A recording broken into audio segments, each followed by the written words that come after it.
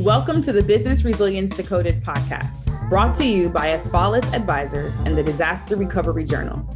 Crisis management in today's world is ever-changing, and this podcast is our commitment to help you navigate successful outcomes for any crisis you may face.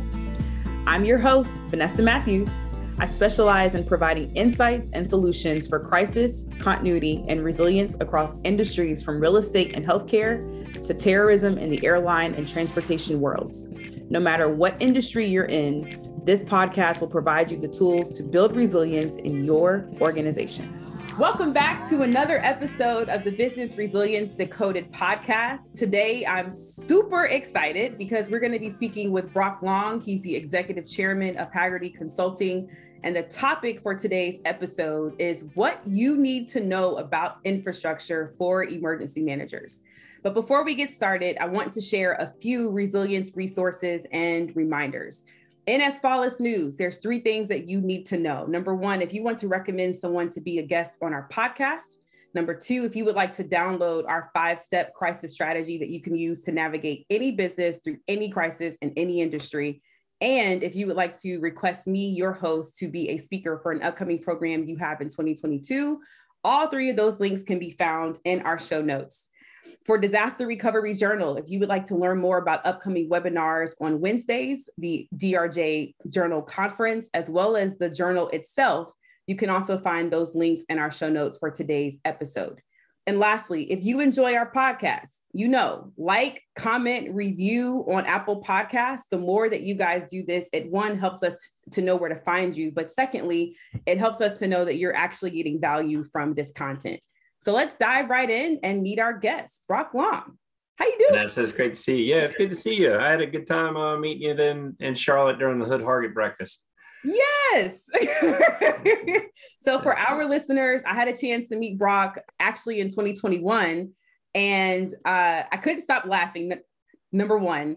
But number 2, it was just really, really great to hear a former FEMA administrator to talk through their experiences. And so I stood in a line and I was like, hey, Brock, would you mind speaking to us on our podcast? And he agreed. So today you guys are going to get some exclusive time to hear from Brock Long. So thank you. Yeah, absolutely. I probably couldn't find anybody better. All right. So first question is, where are you located? What part of the world are you in? Is it cold or hot? I am 45 minutes north of you in Hickory, North Carolina, just north of Charlotte. So I was kind of born and raised in Catawba County. Never thought I would move back here after college, but my wife and I have found that this is a great place to raise 2 boys, and we're trying to do the best that we can at that. So let's get into some of our questions today. So you've been in emergency management for over 20 years. And I LinkedIn stalked you before the interview today. So can you talk us through, when your career kind of started back in 99 and up to 2017? Well, I mean, I've had a tremendously blessed career and been able to do some amazing things in a short time. And honestly, I think that, I stumbled into emergency management. I went to Appalachian State University. Wasn't sure what I wanted to do after I completed my undergraduate. So I went to get a master's in public administration with a focus on city county management. But while I was there, I was exposed to the whole realm of emergency management and FEMA. But in 1999, nobody really knew what FEMA was. And, the career of an emergency manager was pretty, it wasn't defined. And I really feel like I got into the career field at the right time. And was able to excel as a result of that and help to professionalize what we do as emergency managers. And, my first job out of school was in Savannah, Georgia with the Georgia Emergency Management Agency, where you went to school at Savannah State, if I remember correctly. Yep. And lived there and did school in university safety. Became a hurricane program manager involved with designing state evacuation plans for the state and coordinating with the states around us.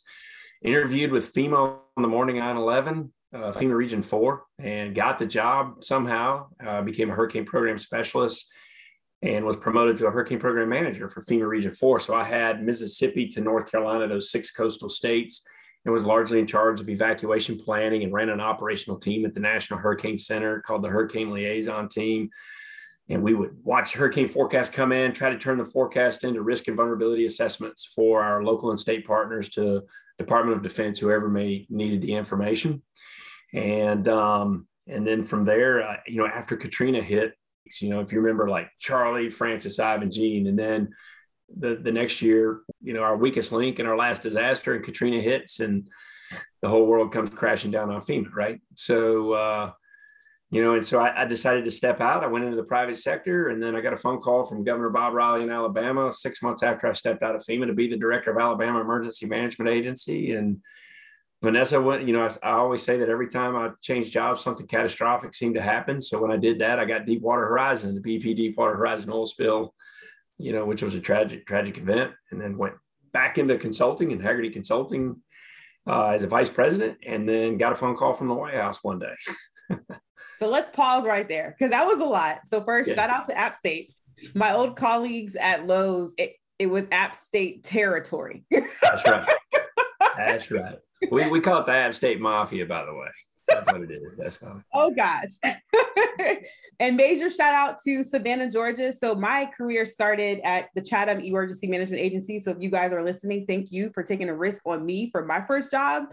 And shout out to Savannah State University as well, and to GEMA. Thank you. Absolutely. Absolutely. So I have a couple questions here. So 2017 happens. You get a phone call from the White House. First of all, like, where were you when you got the phone call? Like, did you really believe that it was them calling you? Yeah. So the first phone call, first of all, if it pops up unknown on your phone, answer it. Because it could be the White House, and they're only going to call like a handful of times. And then, but don't ever turn down a phone call from the White House. Put your politics aside. If you've got a chance to go serve your country, you should do it. I really didn't think that I would ever get a phone call from the White House. I didn't, I don't make campaign contributions. I didn't know President Trump. I didn't meet the president until after I was sworn in and confirmed by the Senate. But the first phone call that came in was pretty obscure. Would you like to serve your country? And, and at the time I was like, is this you, Vanessa? Are you playing with me? Who is the other end? But then when I hung up, the phone rang again, and it was General John Kelly, who was the Secretary of Homeland Security at the time. And then, of course, he went on to be Chief of Staff. And, and it's pretty awesome. He said, Brock, why do you want to come work in this cesspool I got to deal with up here in D.C. every day? And I said, General, I don't. And, and that's how we started the conversation. But then I said, I'm ready. I want to serve my country, and, basically laid out a vision on the fly of what I would do to help FEMA, help this nation become more resilient. Yeah. Awesome. So I've got to ask, tell me your most memorable moment of working with former President Trump. Oh, man. Where do you start? Regardless of the opinions that are out there about the president, the one thing that I will say is that he was very supportive of the Federal Emergency Management Agency and the people that were there. He often held cabinet level meetings. He would bring his entire cabinet into FEMA. He realized how complex our job was. He never beat us up. He had full support of our agency, and I really appreciate that. But when I think back of everything that we did, and everything that went forward. And I only had 2 months in office, Vanessa, before the whole world came crashing down with Harvey, Irma, Maria, wildfires. And I think it was like 220 events in 2 years, if you look at all the wildfires and declared disasters together. So like a brand new disaster every 3 days, Vanessa, is what you're looking at. And when you think back to everything, I've forgotten a lot of stuff. I've tried to forget a lot of stuff, but then I've also, you think back and there's nothing like riding on Air Force One, being in there, on Air Force One or in one and listening to the conversations or standing in the Oval Office and advising the President of the United States it takes you some time to really wrap your head around that. Yeah. It's an amazing experience. Yeah. Yeah. So you've coordinated the federal government's response to over 145 presidentially declared disasters, 112 wildfires, including 3 of the nation's most devastating hurricanes and 5 of the worst wildfires ever experienced. And during this time, nearly $44 billion of disaster activity occurred under various federal recovery programs. So you already started to share, but can you give us the perspective of what is it like to inherit FEMA and be the administrator? Again, every time I change jobs, something catastrophic happens. So, of course, people aren't going to let me change jobs ever again. Because when I left FEMA, then COVID came about. So, but here's the thing, that the numbers, the numbers were huge. If you look at all of the recovery dollars that are going to go out to continue fixing communities, and this, recovery is a 10-year, 15-year process. It's not, FEMA rushes in, provides a Band-Aid, and then gets out and goes. We're still cutting checks to the city of New Orleans as a result of Hurricane Katrina in this country. So to give you long-term recovery is very long. But if you look at all the recovery dollars that are going to go out of FEMA as a result of the 2 years I was there, 2017 and 18, it's more than the 9 previous FEMA administrators before me combined. Wrap your head around that. So in 2 years, we're going to put more recovery dollars out there than the entire agency put out in its entirety since inception back in the Carter era, President Carter era. The other thing about FEMA is that people have no idea how huge the jurisdiction is of FEMA from the standpoint of across the globe. We cover half the globe, if you think about it. One of the events that occurred that Americans have no idea about, a majority, I would say probably 99.5% of Americans have no idea about, is that Hurricane Yutu hit Tinian and Saipan in the Pacific, way out in the Pacific Ocean, and wiped the place out. It was the strongest hurricane ever recorded on record, and you've never heard of it. Most Americans have never heard of it. A majority of what FEMA does, Americans don't hear about it. They only hear about the ones that are politically charged, the ones that don't go well in the eyes of Americans and the media and everything else. And, as such, FEMA takes a beating, and it's unjust in some cases. Yes, we're not perfect. Yes, we make mistakes. Yes, the system's too complex, and you have the right to hit us over the head. We do have to do better to reduce the complexity of the recovery, different things. But man, that agency is full of golden-hearted people that bust their rear ends for this country every day and never get a pat on the back. Yeah. And a majority of the events that we respond to never make the news. Mm-hmm. And, and that's tough on the profession of emergency management, right? And largely it's because we've never defined it very well. People don't understand what our mission is. And FEMA's mission is huge.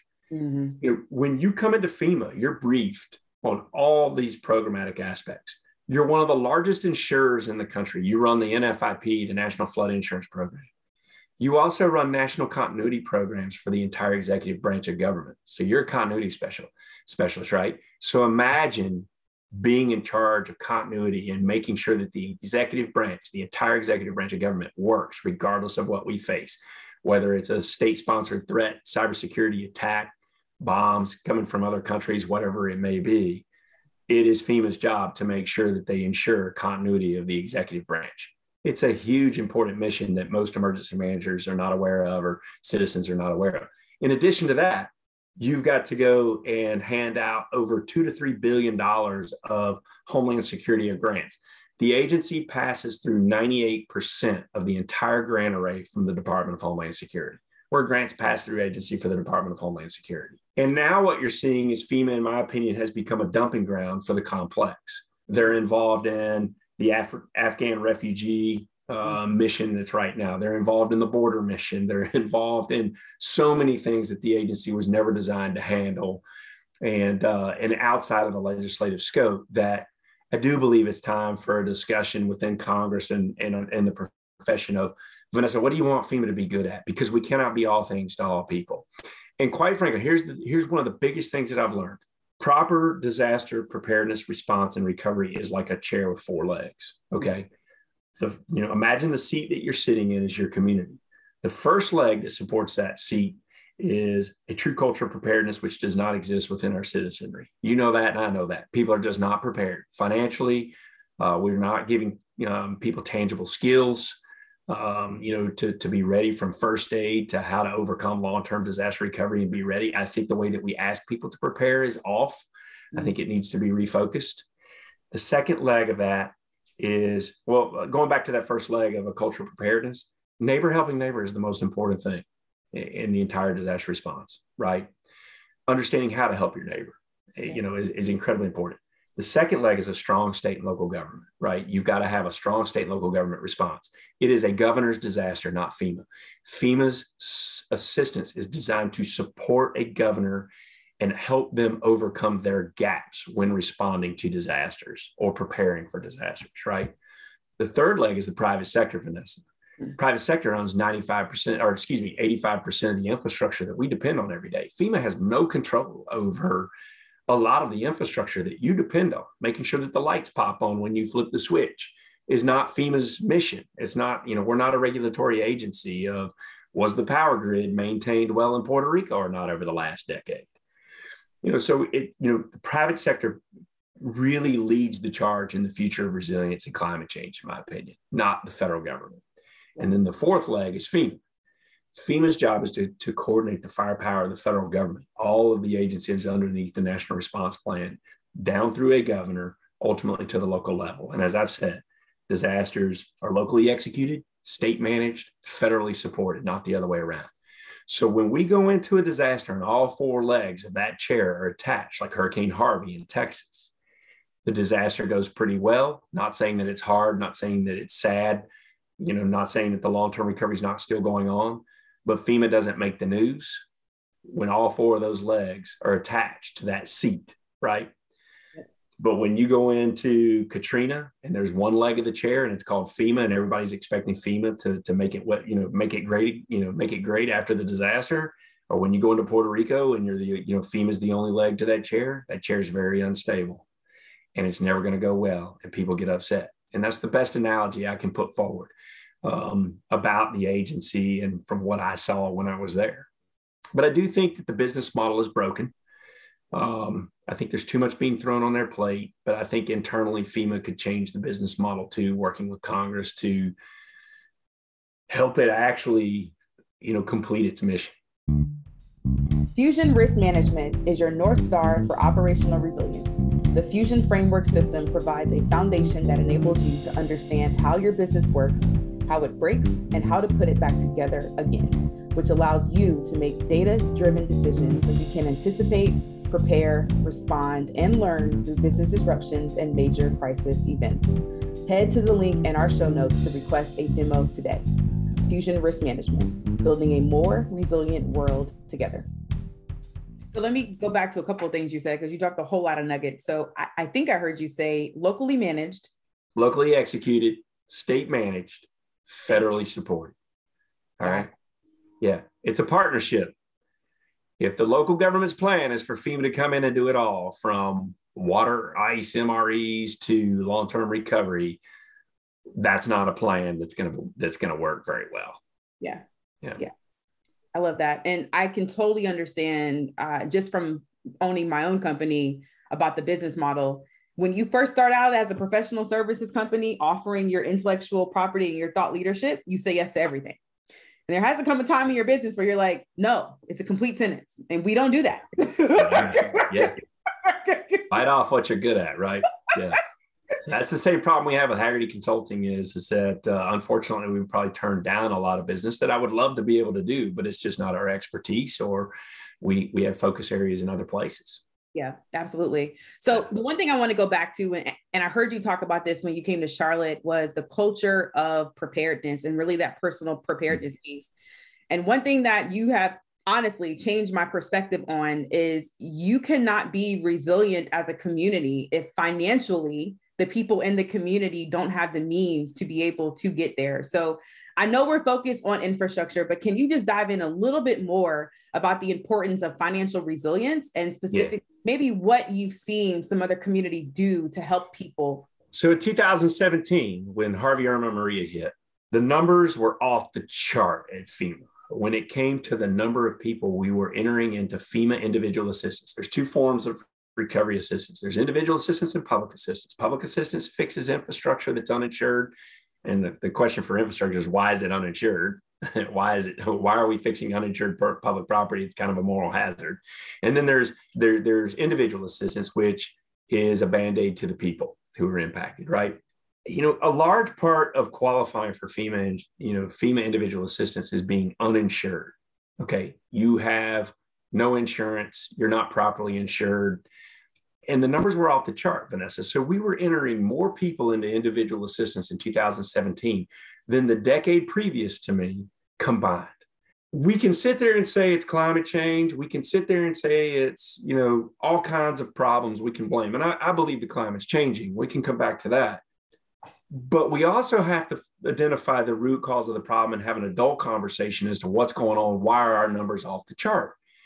And the bottom line is that if you start to look at the American population, there are studies, and John Hope Bryant, who runs OperationHope.org, is phenomenal and really fulfilling a niche that is needed in this country about how to, break negative cycles with money and enter into a financially resilient, capability in your household or wherever. When you talk to them, some of the numbers would suggest that 70% of Americans live in asset poverty. Not income poverty of I don't make enough money to make ends meet. It is asset poverty of I may make six figures a year or more, but I am in debt up to my eyeballs. And listen, I don't want to hit anybody. I don't want to sound holier than thou.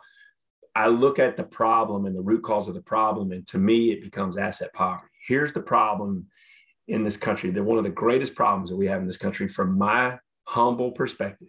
My one-sided, simple perspective is that we do not teach in our school systems and in our communities how prosperity works.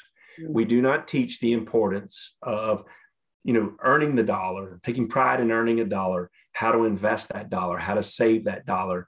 When 70% of Americans don't have 3 months worth of savings to their name, they cut back on insurance. And in some cases, like what we were seeing in California or Florida, is people have paid off their homes and then let their fire insurance or home insurance lapse so that they could have a couple hundred extra bucks in their paycheck each month. And when that happens and the hurricane comes or the wildfire comes and burns their house down, they're homeless. They lose one of their greatest pieces of wealth, in the equity in their home. And then the second most expensive expenditure that you'll ever have in your life, Vanessa, is the furniture that goes within it, the contents.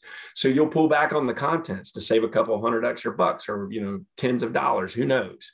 And I understand that people have frustrations with insurance companies, but insurance is the first line of defense. And we don't teach that anywhere in America. Okay. You don't hear it in high school. You don't hear it in college. You don't hear in colleges across America how to invest a dollar into the stock market and not do something that's a fad through an app or whatever. Really sitting down with a financial advisor. A very small portion of Americans will sit down with a financial advisor. Many people think it's something that's it's a luxury or whatever. It's a free meeting to sit down with a financial advisor. Over time, they make their money as you make money, right? So, the bottom line is we don't teach prosperity, Vanessa. We don't teach, and we've got to instill financial resiliency, because if we ask people in Chatham County, Savannah, Georgia, to go buy 3 to 5 days worth of supplies to be ready for that big hurricane or that flood, it's not financially realistic in many communities or in many households. And so I think when you look at community resilience, you've got to start looking at the comprehensive credit scores. Like city, county managers and business leaders need to look at their community and imagine, is the comprehensive credit score or FICO score, whatever, FICO scores, whatever it may be, are they going down over a 5-year period or are they going up? If they're going down, Vanessa, you're going to have an eroding tax base. You're going to have more demand for government services with less tax means. You're going to have greater homeland security issues. You're going to have more rentership than home ownership. You're going to have food deserts over time. You're going to see a community slowly erode. And if we know this, then how do we start having intelligent conversations about helping people change that cycle in their community and going the opposite direction? And that's something that I never hear anybody talk about, Vanessa, when it comes to resilience. We're too focused on just infrastructure and not people, not people, in my opinion. Mm-hmm. And people may hate me for saying that. People may, vehemently disagree with what I'm saying, but take a look around. Everybody looks good. But I think a lot of people are really struggling behind the scenes and pulling back on the things like insurance, being properly insured. Yeah. So then again, we don't teach it. We don't teach it. Well, yeah, we teach math, not finance. Oh, yeah. Calculus, algebra 2, and some people really need that, to send the next, create the next electric vehicle or whatever else. That's great. But the majority of us You know, a majority of us, we've gotten rid of the home ec, home economics. We've gotten rid of that. So look, because I grew up in a Baptist church, what I would say if I was a pastor is pass the collection plate, Brock, please. Thank you for dropping the keys, because to your point, we don't talk about it and we don't prepare our people. And I first learned this working for Gulfstream Aerospace. When we did National Preparedness Month, we focused on the people. I can't open the building and start developing an airplane if my people can't get back in, if they don't have the financial means, if the high schools are not here. And so it starts with them first. So Thank you for shedding that light. Right. You take a company like Gulfstream, 10, 15,000 employees worldwide, globally. You're in Savannah, you're in Israel. I think you're going to be in China, whatever. I don't know, global company. If your employees are not resilient at home, from just having a roof over their head to financially, whatever, they're not going to be any good to you if you're calling upon them to be part of your response plan for your company either. Yep.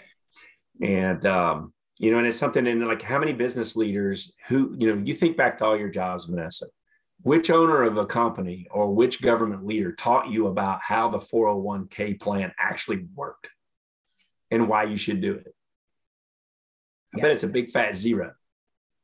And that was one of the biggest mechanisms that Congress put in place for people to help them with understanding how retirement is. But they don't teach it in government, the thrift savings plan and government. People are not told about the tax advantages and compound interest over time, how to, diversify their funding and different things. And, it's something that I've become passionate about, and it's a difficult conversation to have. But I do believe that if we can do that, man, we could overcome so many other problems. I mean, so many other societal problems by teaching people how prosperity can work in America. Absolutely. So I'm going to go back to infrastructure now for that. So infrastructure in the US, it's becoming, maybe not even becoming is the right word anymore. It is prone to failure. What are some of the primary drivers of that failure? You talked about root causes earlier. Deferred maintenance right off the bat. In some communities, if they are not upkeeping the infrastructure, now there's two types of infrastructure. There's government-owned infrastructure and privately owned infrastructure. Let's go back to the government-owned infrastructure. That could be, FEMA, classifies infrastructure different ways. And, you look at a beach, a human-made beach, a public beach that's maintained by people for the government is technically infrastructure because it generates sales tax revenue. But if you don't maintain that beach, or the roads at the local level to get to that beach, then why should FEMA come in and fix it? Yeah. After the fact, and so deferred maintenance is one of the biggest problems on public infrastructure, so making sure that, when you budget, your operational budgets, it's hard for some communities to generate the tax revenue or, to be able to put into their operational budgets to do the maintenance needed on the publicly owned infrastructure. The other thing that we saw, and like going into Puerto Rico and different things, when you see so much of the infrastructure owned by the private sector, you realize you're not in control of it. And look at the energy industry. How much of the gas industry is owned by the government? How much of the electricity industry is owned by the federal government? How much of the grocery store supply chains are owned by the federal government? These things are not in my control at FEMA. And, and it's not the Federal Electricity Management Agency. Everybody wants to point to FEMA to tell FEMA, hey, get the lights back on. That's not what we do. Okay. Who owns that infrastructure is what you've got to start asking. So if you're a local emergency manager in Chatham County, let's go back to Chatham County, talk about our friend Dennis Jones, the director there, right? In my opinion, and Dennis, I hope you listen to this podcast, you should be thinking about who owns the infrastructure in your community first, divided into government owned, private sector owned. If it's private sector owned infrastructure, from the grocery store supply chains to the power, they need to have a spot in your emergency operations center. And they should be not dictating, but coaching you on where they need the government to step in and help them get their services back up and running, rather than the government thinking that they're the incident commander of this disaster and truly in charge, because that's garbage. So for example, if you're a grocery store supply chain, provider, your job is to get food from some wholesaler or whatever, put it into the stores.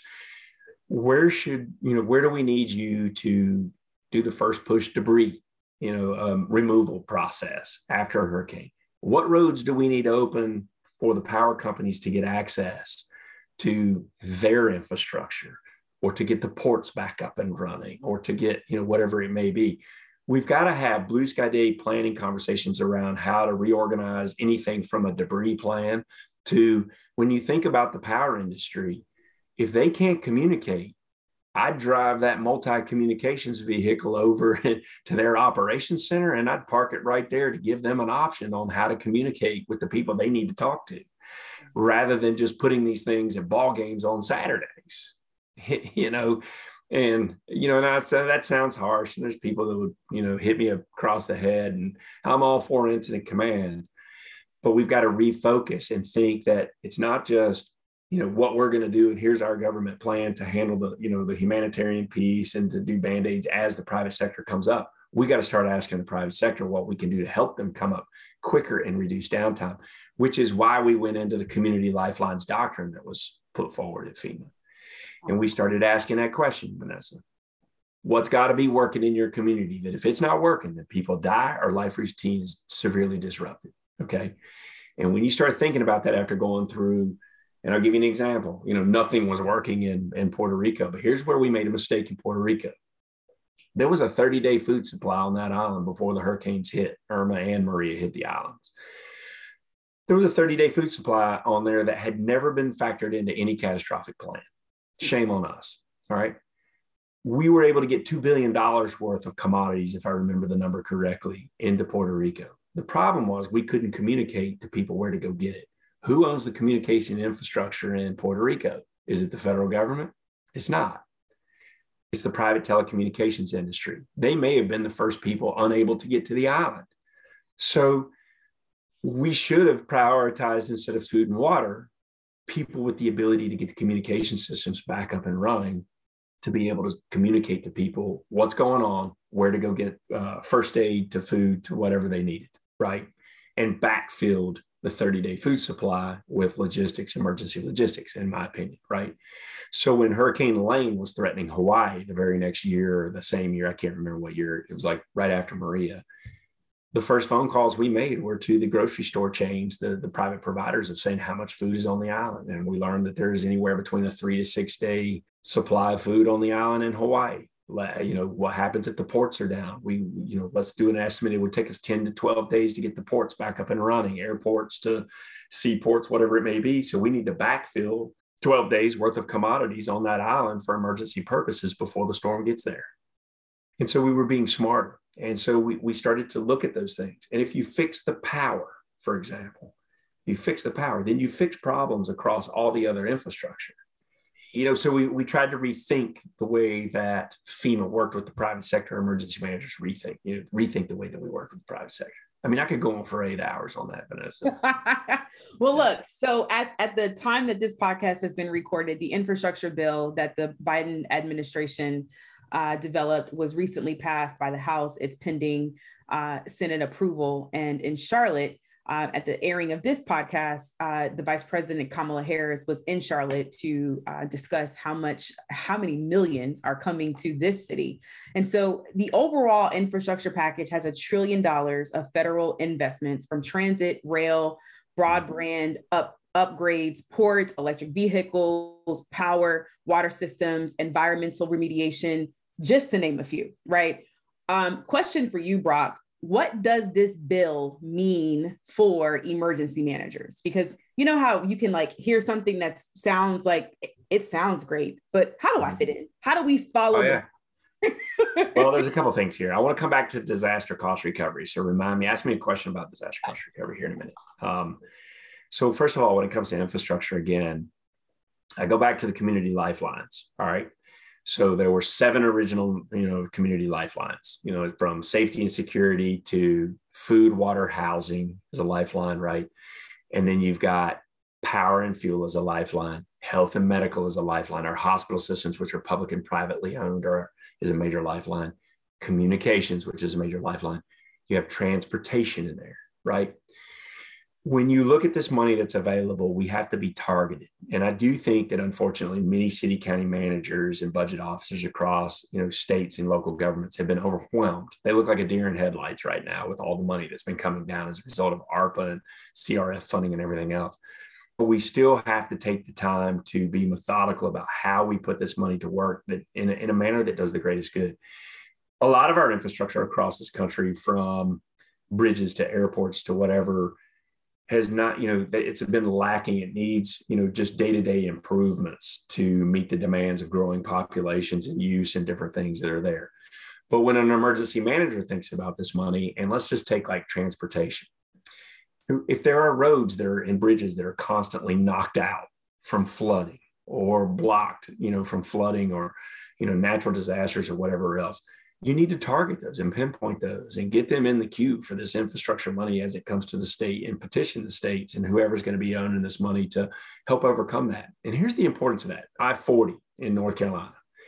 You go east of Raleigh or east of Benson, North Carolina on I-40. If something tropical comes through and spits in the area, if somebody spits in the wrong place, I-40 goes underwater for weeks at a time. Imagine the loss in revenue from private companies that depend on that I-40. And if you've had minor damage along the coast of North Carolina where people can't get back to maybe muck and gut their home from some simple water damage or whatever, it goes from simple water damage to mildew. So it goes from minor damage to destroyed because they can't get home because of this infrastructure keeps flooding. And it's happened time and time again. We've got to identify the repetitive infrastructure that keeps getting damaged and replaced. Highway 12 in North Carolina along the coast. I often joke that it's been repaired 12 times. And when we have to repair it the 13th time, it'll be called Highway 13, Highway 14. How do we build this infrastructure that's needed to support tourism and different things in a manner that is not vulnerable to hurricanes and natural disasters anymore, right? Infrastructure is so broad, and Vice President Harris was actually on the Senate Oversight Committee when I was in office. She was part of the Senate Oversight Committee that looked at FEMA to make sure that we were doing the right thing. So I do think that she's got a good understanding of what this means. But the other thing that we did while I was at FEMA is we got the Disaster Recovery Reform Act passed, which created the BRIC program, the Building Resilient Infrastructure in Communities program, right? So that BRIC program was innovative. Everybody told me we were never going to be able to increase pre-disaster mitigation dollars because it wasn't measurable. And we had the PDM program, which may have provided $100 million a year across the country, $100 million, divide that by 50 states or 16 island territories. It's not a whole lot to do anything with. But the BRIC program came about as a result of the Disaster Recovery Reform Act. And it was designed to focus on fixing the community lifelines. If the community lifelines are what we need in the community to work, and if they're not working, people die, then we better be focusing our mitigation dollars on those lifelines, in my opinion, as emergency managers, and identifying that to our city county managers. And work yourself out of a job through mitigation of these lifelines. In my opinion, is what the emergency manager ought to be thinking. The Dennis Jones of the world ought to be thinking. I love that. Thank you. So before I go into my last question, I'm going to take you back to disaster cost recovery.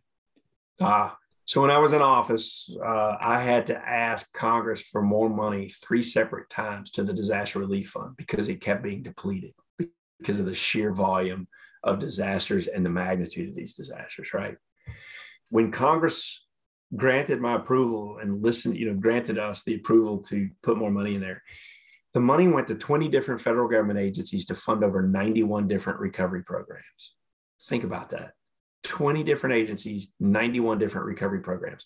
There's not a recovery program. There's not a recovery plan in the country that is remotely indicative of what the reality is of all this money hitting. That does not even include COVID and the pandemic and the money being pushed forward after that. Billions of dollars are coming in. And the city and county management, in the city and county governments have never been staffed appropriately, have never been educated on how all of these disaster recovery programs work. They have different strings attached from different federal government agencies. They don't have the ability, the IT system set up to track it all in many cases. They don't have the staff to administer the funding once they accept it and apply for it and accept it. But in many cases, it was just given to them. They don't know how to sequence this funding together, Vanessa, to do the greatest good with it. So you've had, for example, the CRF funding, which came about as a result of COVID, and then FEMA public assistance money is made available. You could use both funds to do the same thing, right? So a lot of people in communities use their CRF money to overcome the COVID disaster when they could have been reimbursed at 100% by using the FEMA PA funding and use the CRF money for something else. There's, our company at Haggerty Consulting, we help communities navigate this funding and help them sequence it together and become more resilient, stop the hemorrhaging and become more resilient as a result of getting it.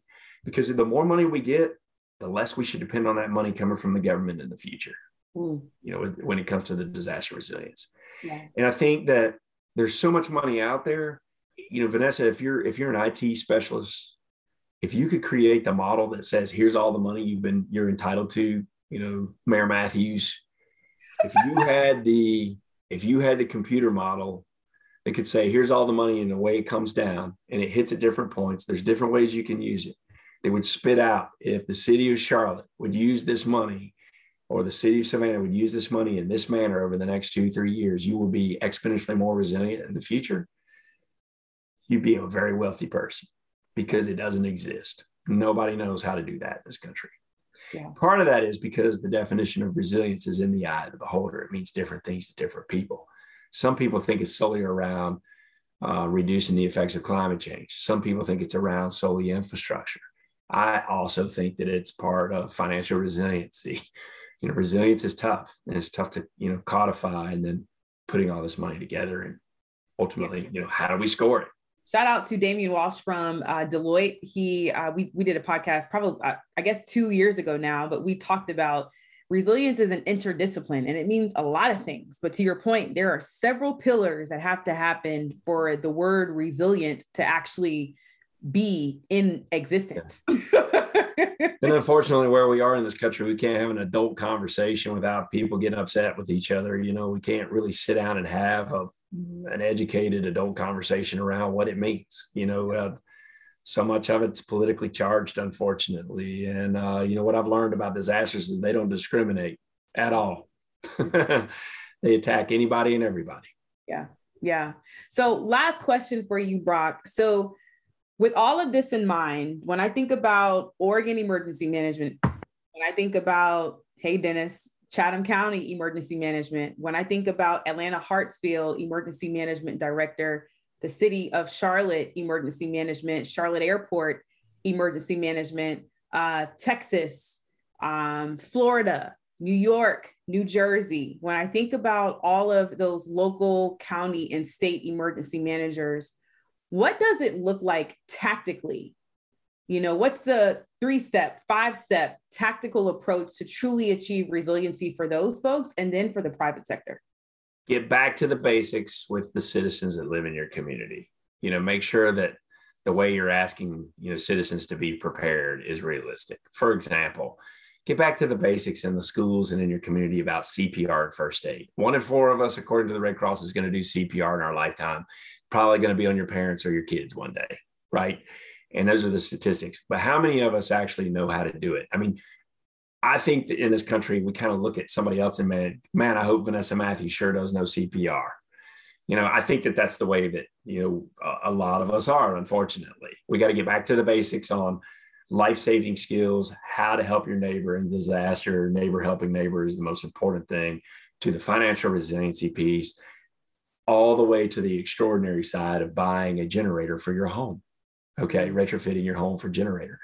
The other thing is that when it comes to mitigation, here's the other thing. It can't be a government solution. I'm not a person that believes bigger government's an answer. I don't think that bigger FEMA is not going to be the answer to climate change and the future of disasters and saving lives. It's, we got to think things differently. Again, I think the private sector can organize and lead resiliency far better and quicker and more efficient than the private sector. So for example, Vanessa, why does the appraisal industry evaluate a home in Charlotte based on just location, square footage, the number of bedrooms, blah, blah, blah, blah, blah? But do they really dig down onto how the home was constructed? Did the homeowner put more mitigation capability into the house than their neighbor did? Why is that mitigated house not valuated much higher than the home that's not? We built more homes in the last year and a half than ever before during the COVID era. To what standard as well? Okay. To what standard? To the minimum standard of every state or community. Yeah. Not to a standard that can withstand what Mother Nature is going to throw at us tomorrow or into the future with a changing climate. I kind of laugh at a lot of the discussion. Until you pass proper land use planning, residential codes and building codes, and reward the homeowners who go beyond the building construction and put mitigation into their homes, FEMA's never going to be able to win. Okay. So and the emergency manager is not going to be able to win. They've got to be able to eloquently articulate why land use planning, residential codes, and all of that I just talked about, and tangible skills to our citizenry is important. Then you've got to be able to understand that an emergency manager in the future has also got to be able to teach their superior, their bosses, mayor, governor, this is what you're entitled to as a result of going through this disaster. Let's set up your goals, your recovery, your response and recovery goals. Let's grab the money you need, not necessarily all of the money that you're entitled to, but let's grab the money that you need and that we can realistically handle. And let's sequence that money in a manner that helps us stop the hemorrhaging and become more resilient down the road. A disaster, one of the biggest things that's missing from the National Disaster Response Framework that FEMA put out is that the first element of that plan should be a cost recovery plan that has the emergency manager really helping the finance divisions of these local and state governments understanding what they're going to do, how they're going to attract this cost, what they're entitled to, understanding what they're entitled to and how to use the money, right?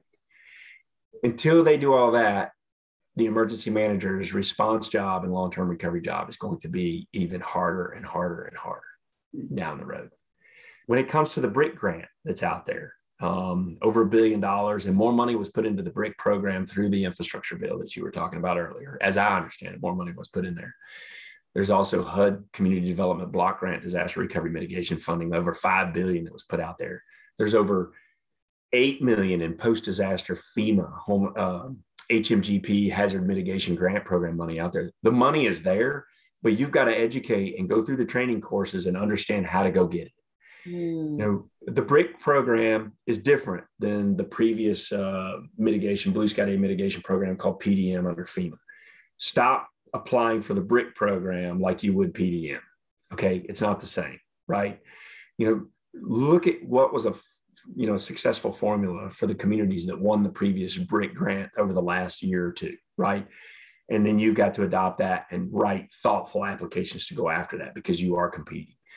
Ask the state how much post-disaster mitigation funding is in your state. Most city and county managers have no idea that there could be hundreds of millions of dollars. There's hundreds of millions of dollars in the state of North Carolina for mitigation right now that was as a result of, Hurricane Matthew in Florence, right? Who's educating them on that? It should be the emergency manager and how to go after that funding and put it to work. And then, again, here's my advice. If you're an emergency manager, practicing right now, a failure in logistics is unacceptable. You're going to get fired for a failure in logistics, and you're going to get fired if the community in which you represent fouls up millions of dollars of recovery funding. I have yet to see an emergency manager ever fired because the mitigation plan was lackluster. We got to flip that over on its head. Community leaders should be fired. Emergency managers should be fired for not doing the right thing to protect their communities from the future of disaster. That's what you call dropping the mic. Rob, thank you. Thank you, Vanessa. And good luck to you. And don't be a stranger if you ever come to Hickory, North Carolina. Lunch on me. Hey, look, I will definitely be there. Look, just say the word. Thank you for listening to the Business Resilience Decoded podcast, brought to you by Asfalis Advisors and Disaster Recovery Journal. Make sure you check out the show notes for this episode to see all the upcoming events, programs, and ways we can support you. Make sure you subscribe to the show wherever you get your podcasts, leave us a review, and share it with a friend. Thanks again, and I'll talk to you in the next episode.